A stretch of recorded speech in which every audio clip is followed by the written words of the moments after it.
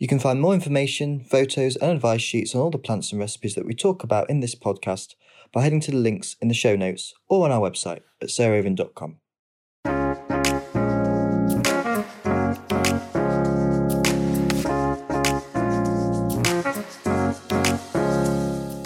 Welcome to Grow Cook Eat Arrange with me, Arthur Parkinson, and unusually I'm without Sarah today, but I'm with her counterpart, Adam, her husband, Adam Nicholson, writer, naturalist and fellow king of Perch Hill.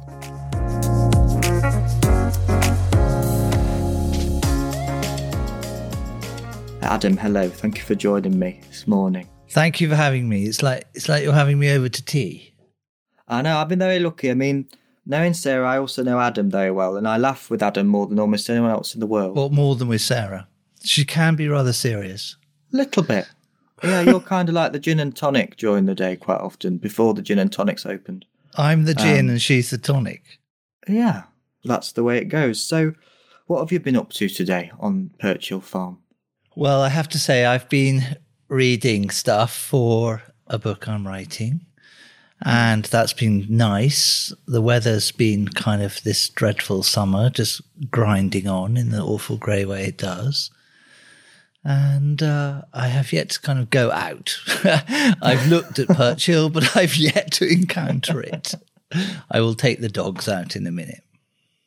Because your study where you write these beautiful books, you've just published your 19th book, Rock Pools. I believe it's number 19, if I've got that right. I don't know. It's certainly not worth counting. But you look down on the Oast Garden, which is the oldest garden really that Sarah made at Perch Hill.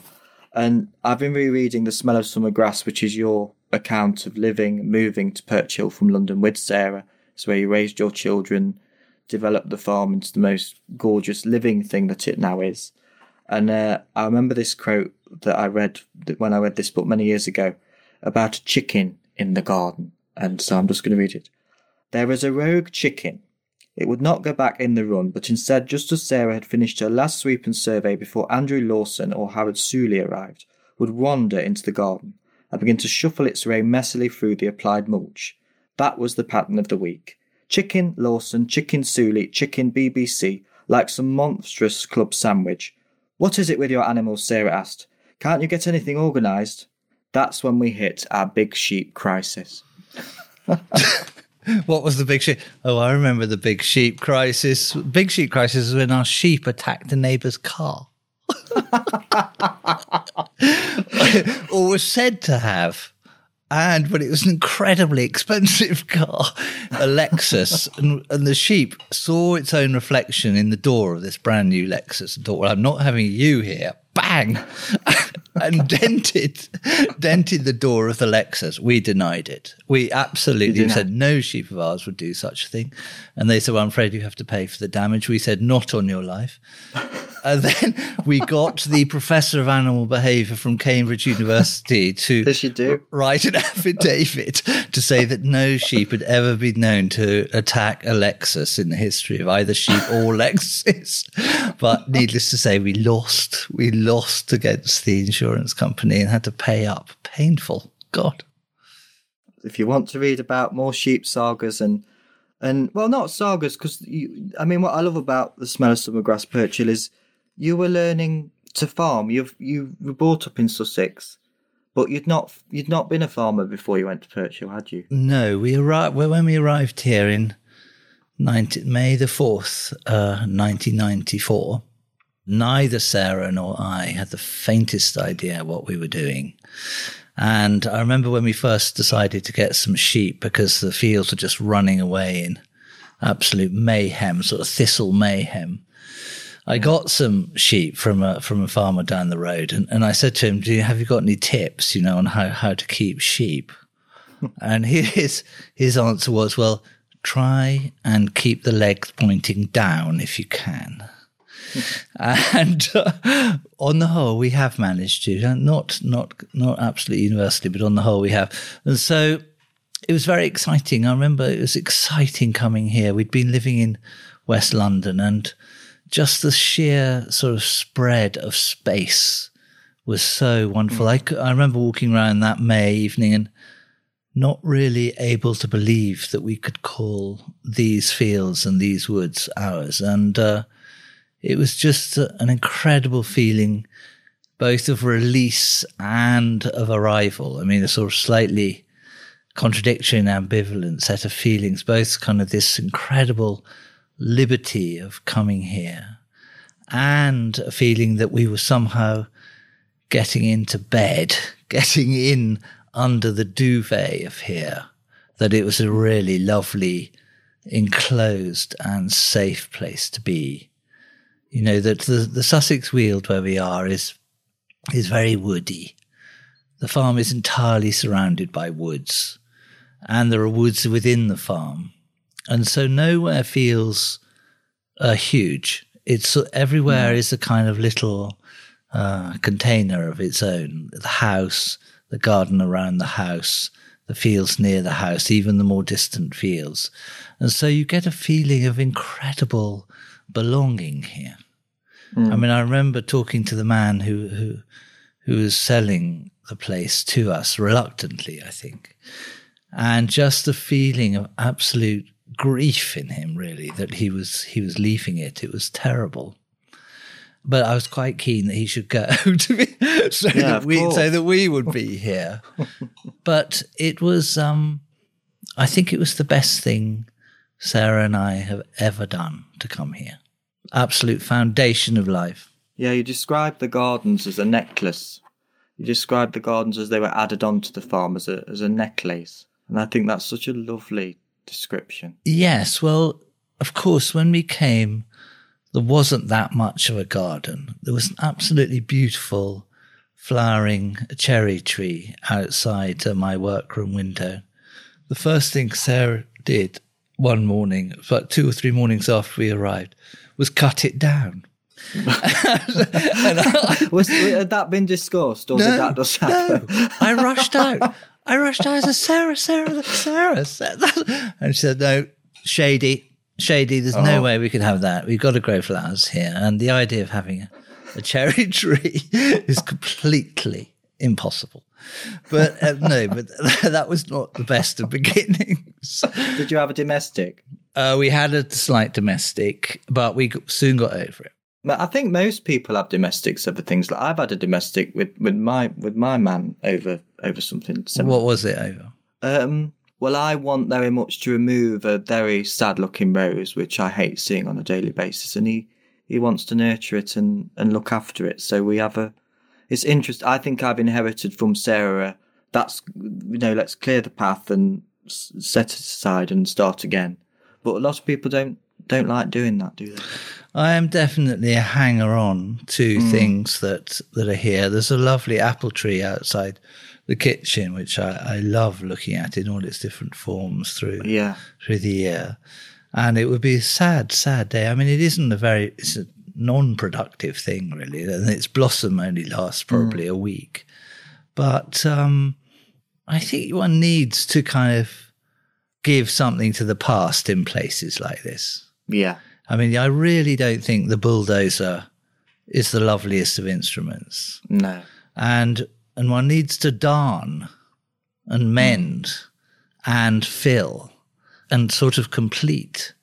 I mean, this farm, before we came here, had been driven very hard by farmers who were desperately trying to make a living out of dairy farming in the 70s and 80s. Incredibly difficult time. And they were really pushed to make it work. And entirely understandably. But the result of that was that the place was quite hurt by that process, that they took hedges out, they took trees down, they ploughed and reseeded with much more productive grass lays many of the fields. And so there was a kind of botanical gap, or even you could say a biological gap in the place when we arrived. I mean, it looked lovely, but at that level of birds and wildflowers and of cover, actually, for creatures, it was lacking. And so what we've done over the last, whatever it is, 27 years, I think now, is mend that, is exactly that, is mend it and darn it and put in the hedges and manage the fields for biological diversity. And so they are flowery now. And if you go for a walk through one of them now, it's there's this wonderful kind of fizz of grasshoppers that dances out in front of your feet like the bubbles on a newly poured glass of champagne, just sort of fizzing out in front of you. And incredible things. I've just written a book about a rock pool and life on the shore, and the sandhoppers, if you lift away a bit of seaweed, the sandhoppers dance out like that in what they call protean flight, so everything dances away in every direction so that any predator is confused. And it's funny enough, the grasshoppers and the sandhoppers have exactly the same body motion as your feet sweep through the grass or through the seaweed. Yeah, I'm looking at that photo now, and it almost looks like someone's been to Waitrose and spitted out all the prawny bits of the prawn you don't eat. But those ones they're dried under that. Dried seaweed lifted away. Yeah. The sandhoppers have been sheltering, revealed in midsummer as dissected, pink and dead. I'm afraid very dead. Very dead. But I didn't know what a sandhopper was until I looked at your book. I mean, they look quite big. No, they're tiny. They're about the size of, if you let your thumbnail grow and just cut off the thumbnail, they're about that size. They're maybe about half an inch or something, or a third of an inch, but incredible little creatures. The book is all about kind of how amazing these tiny creatures can be. That they know where the sea is, they know where the top of the beach is. If you take a sandhopper from a west-facing beach and take it away to a place, miles and miles away, and let it go, it will still jump west towards the sea. And an east-facing beach sandhopper will jump east, even if it's in a laboratory in London or whatever. And amazingly, if you breed those two sandhoppers together, one from an east-facing beach, one from a west-facing beach, their children will head either north or south. In other words, exactly halfway between the directions their parents would have chosen.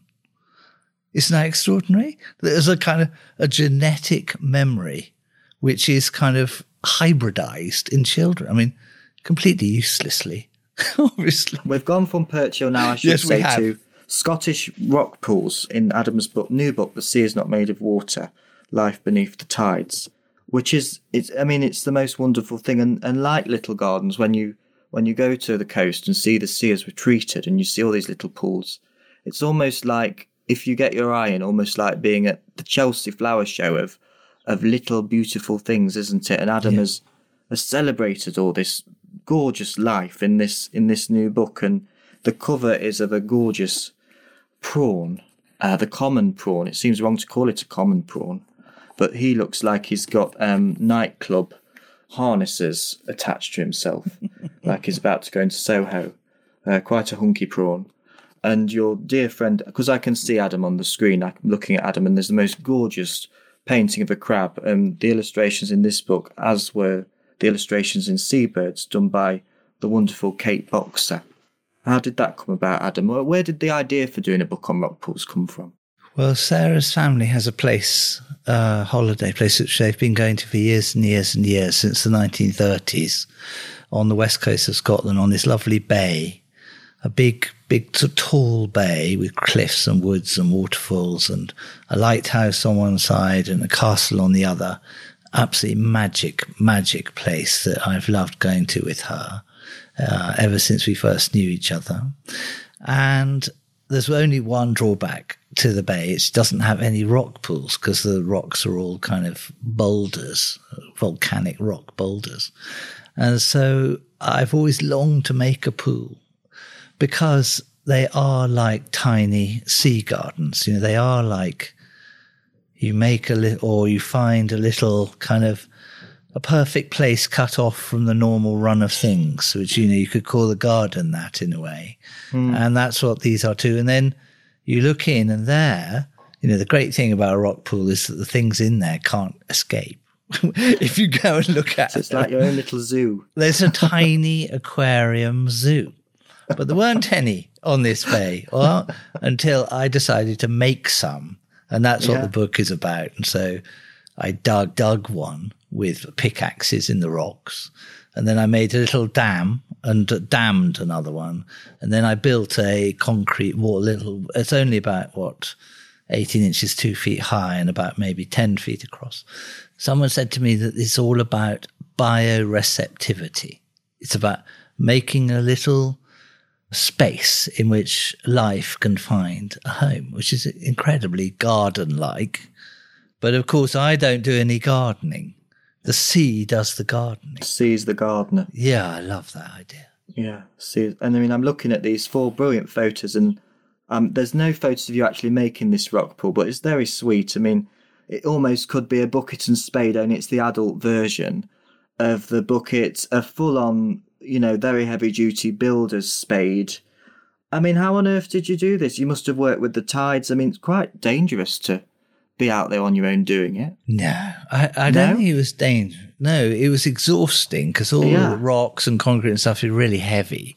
But I went slowly. The book is also about being very slow. Slow like a starfish moving. Slow like a starfish or a limpet. Limpet, top speed, 4 inches a minute. And that's my figure. I spent an entire day trying to record the speed of limpets. I'm very glad you did. Well, the world would be less without that factor. It would. It absolutely would. And what also I love about this book is you managed to get a camera in these pools, and the photos, it's like looking through David Attenborough's Life on Earth again, with these beautiful photos of crabs. I mean, a crab looks a very naughty creature. What was your favourite creature to discover in the rock pool? Well, I did love the crabs. I mean, the crabs are totally intriguing things. That an amazing fact is that a crab, at all stages of its life, knows what state the tide is in. They've done experiments that if you take a crab away and put it in an aquarium, it will go up and down the aquarium in time with the tides outside the window, even though it doesn't know they're happening. How does it know that? I don't know. I think my favourite animal of all, one summer afternoon with Sarah, we went out in the boat and I had a plankton net, a very, very fine mesh net with a little bottle at its end, and trawled it back and forth, and then took the water and poured it into dishes and looked at it under a microscope. And it just looked like absolutely ordinary water to the naked eye. But look at it in a microscope and it was utterly teeming with life, just full of tiny, strange creatures. You couldn't recognize what they were. Many of them you could see even their little hearts beating inside them in the piece of the microscope. And they were rushing around in this dish. And oh, Lord, this isn't going to work. And you're meant to put them in industrial alcohol to kill them so you can actually see them. But I didn't have any of that. So I poured in a good slug of Finnish vodka. And they did indeed stop swimming about in quite the Finnish. Suddenly. Yeah, but quite suddenly. But then I thought, this isn't right. The only thing to do is actually to drink it. And so I did. I had a lovely You drank them? Shot of plankton vodka, which I can recommend. I think that'll be the next superfood. Maybe we've started to I hope not for the sake of the plankton harvesting. But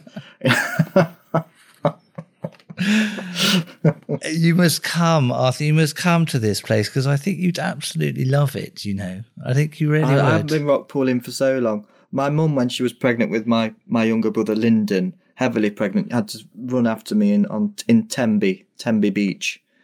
That's a magnificent place with incredible sea anemones there. Yes. I don't remember much, but I do remember this sea of kelp and rocks, and it was jelly shoe land all the way. And I mean, there's something like flowers in a garden. These anemones in particular are in captivating, aren't they? I mean, you look at dahlias every summer at Perchill. A dahlia almost is a cousin of a sea anemone. You know, the classic Sarah Raven Rip City. It's quite funny, isn't it, that the classic Sarah Raven dahlia is an anemone in a way. It is. And anemones, there's a whole great chunk of that book about anemones and... Yeah, fighting.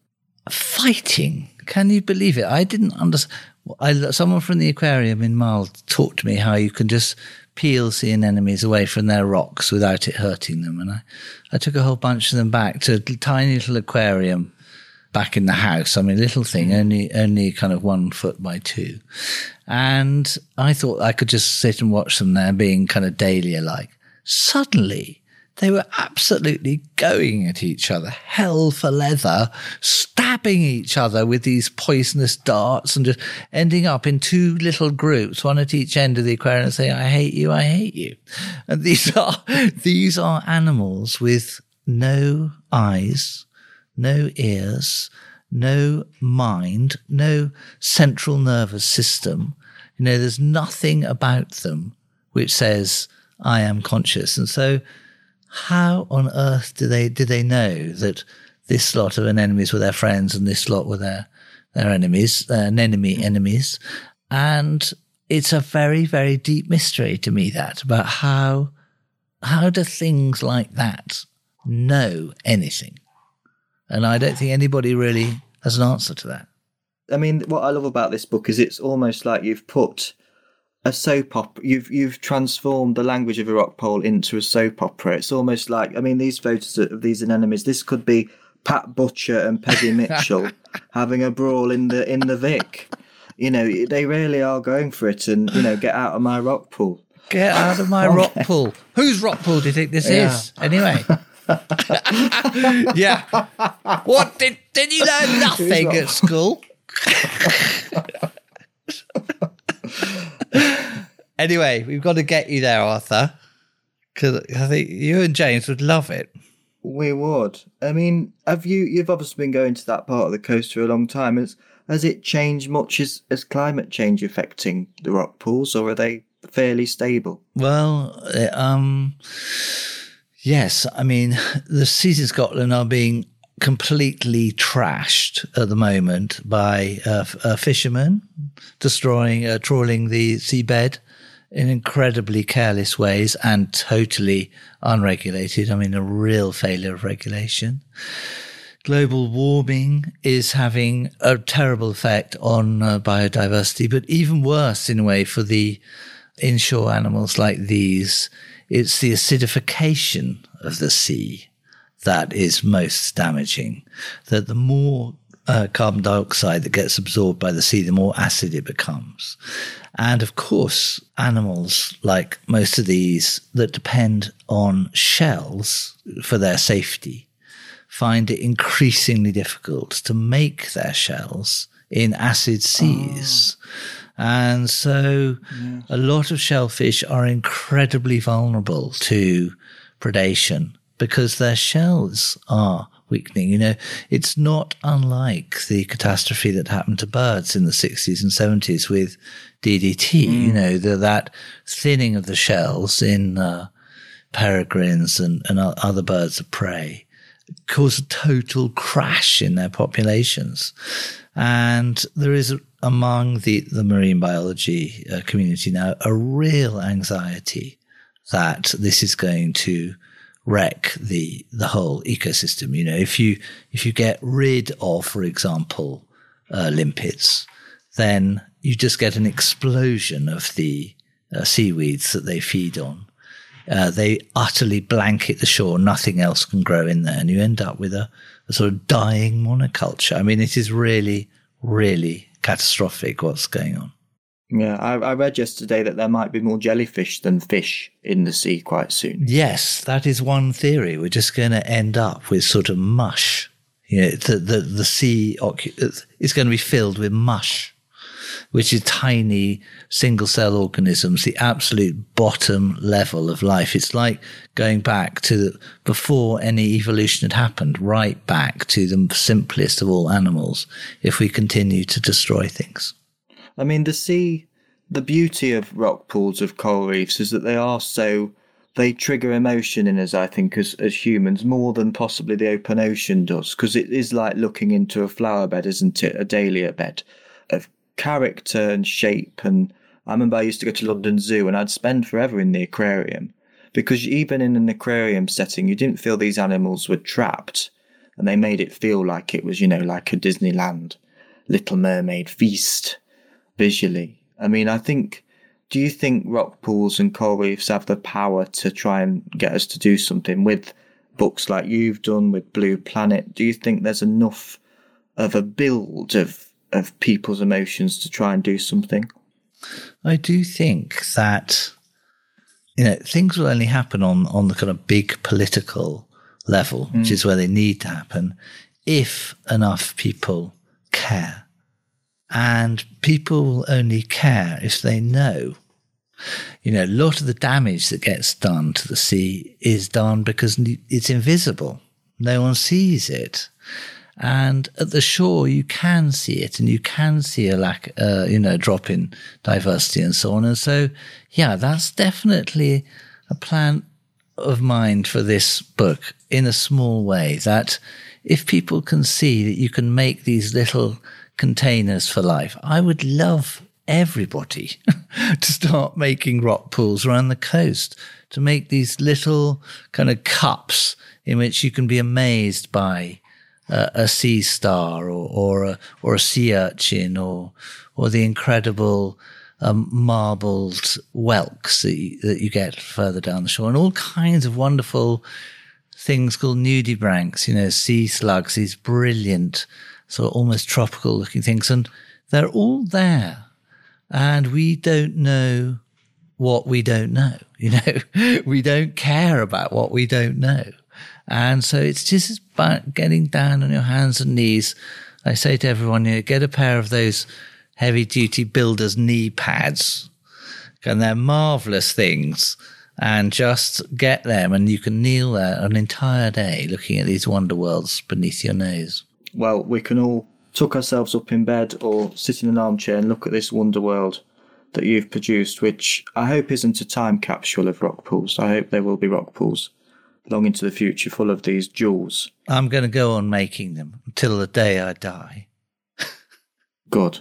We need writers like you, and this is a gem of a book. And so we've gone from sheep to sea fish and sea creatures very quickly. But thank you for joining me, Adam, this afternoon. It's been a real honour and a pleasure. It's lovely to talk to you, Arthur. Can we do it again? We can do it again, absolutely. I'd love to. Don't know if you'll have me back.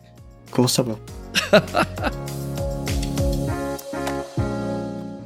Well, I personally really enjoyed listening to that podcast without me in it, but with Adam, my husband, and Arthur having a good old laugh, a lot of it at my expense.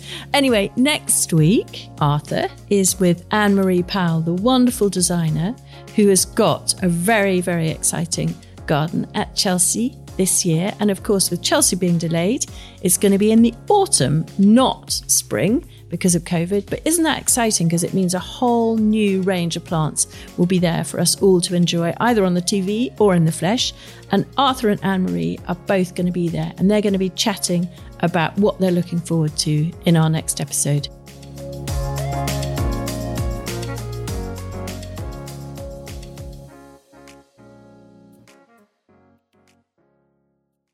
You can find more information, photos and advice sheets on all the plants and recipes that we talk about in this podcast by heading to the links in the show notes or on our website at sarahraven.com.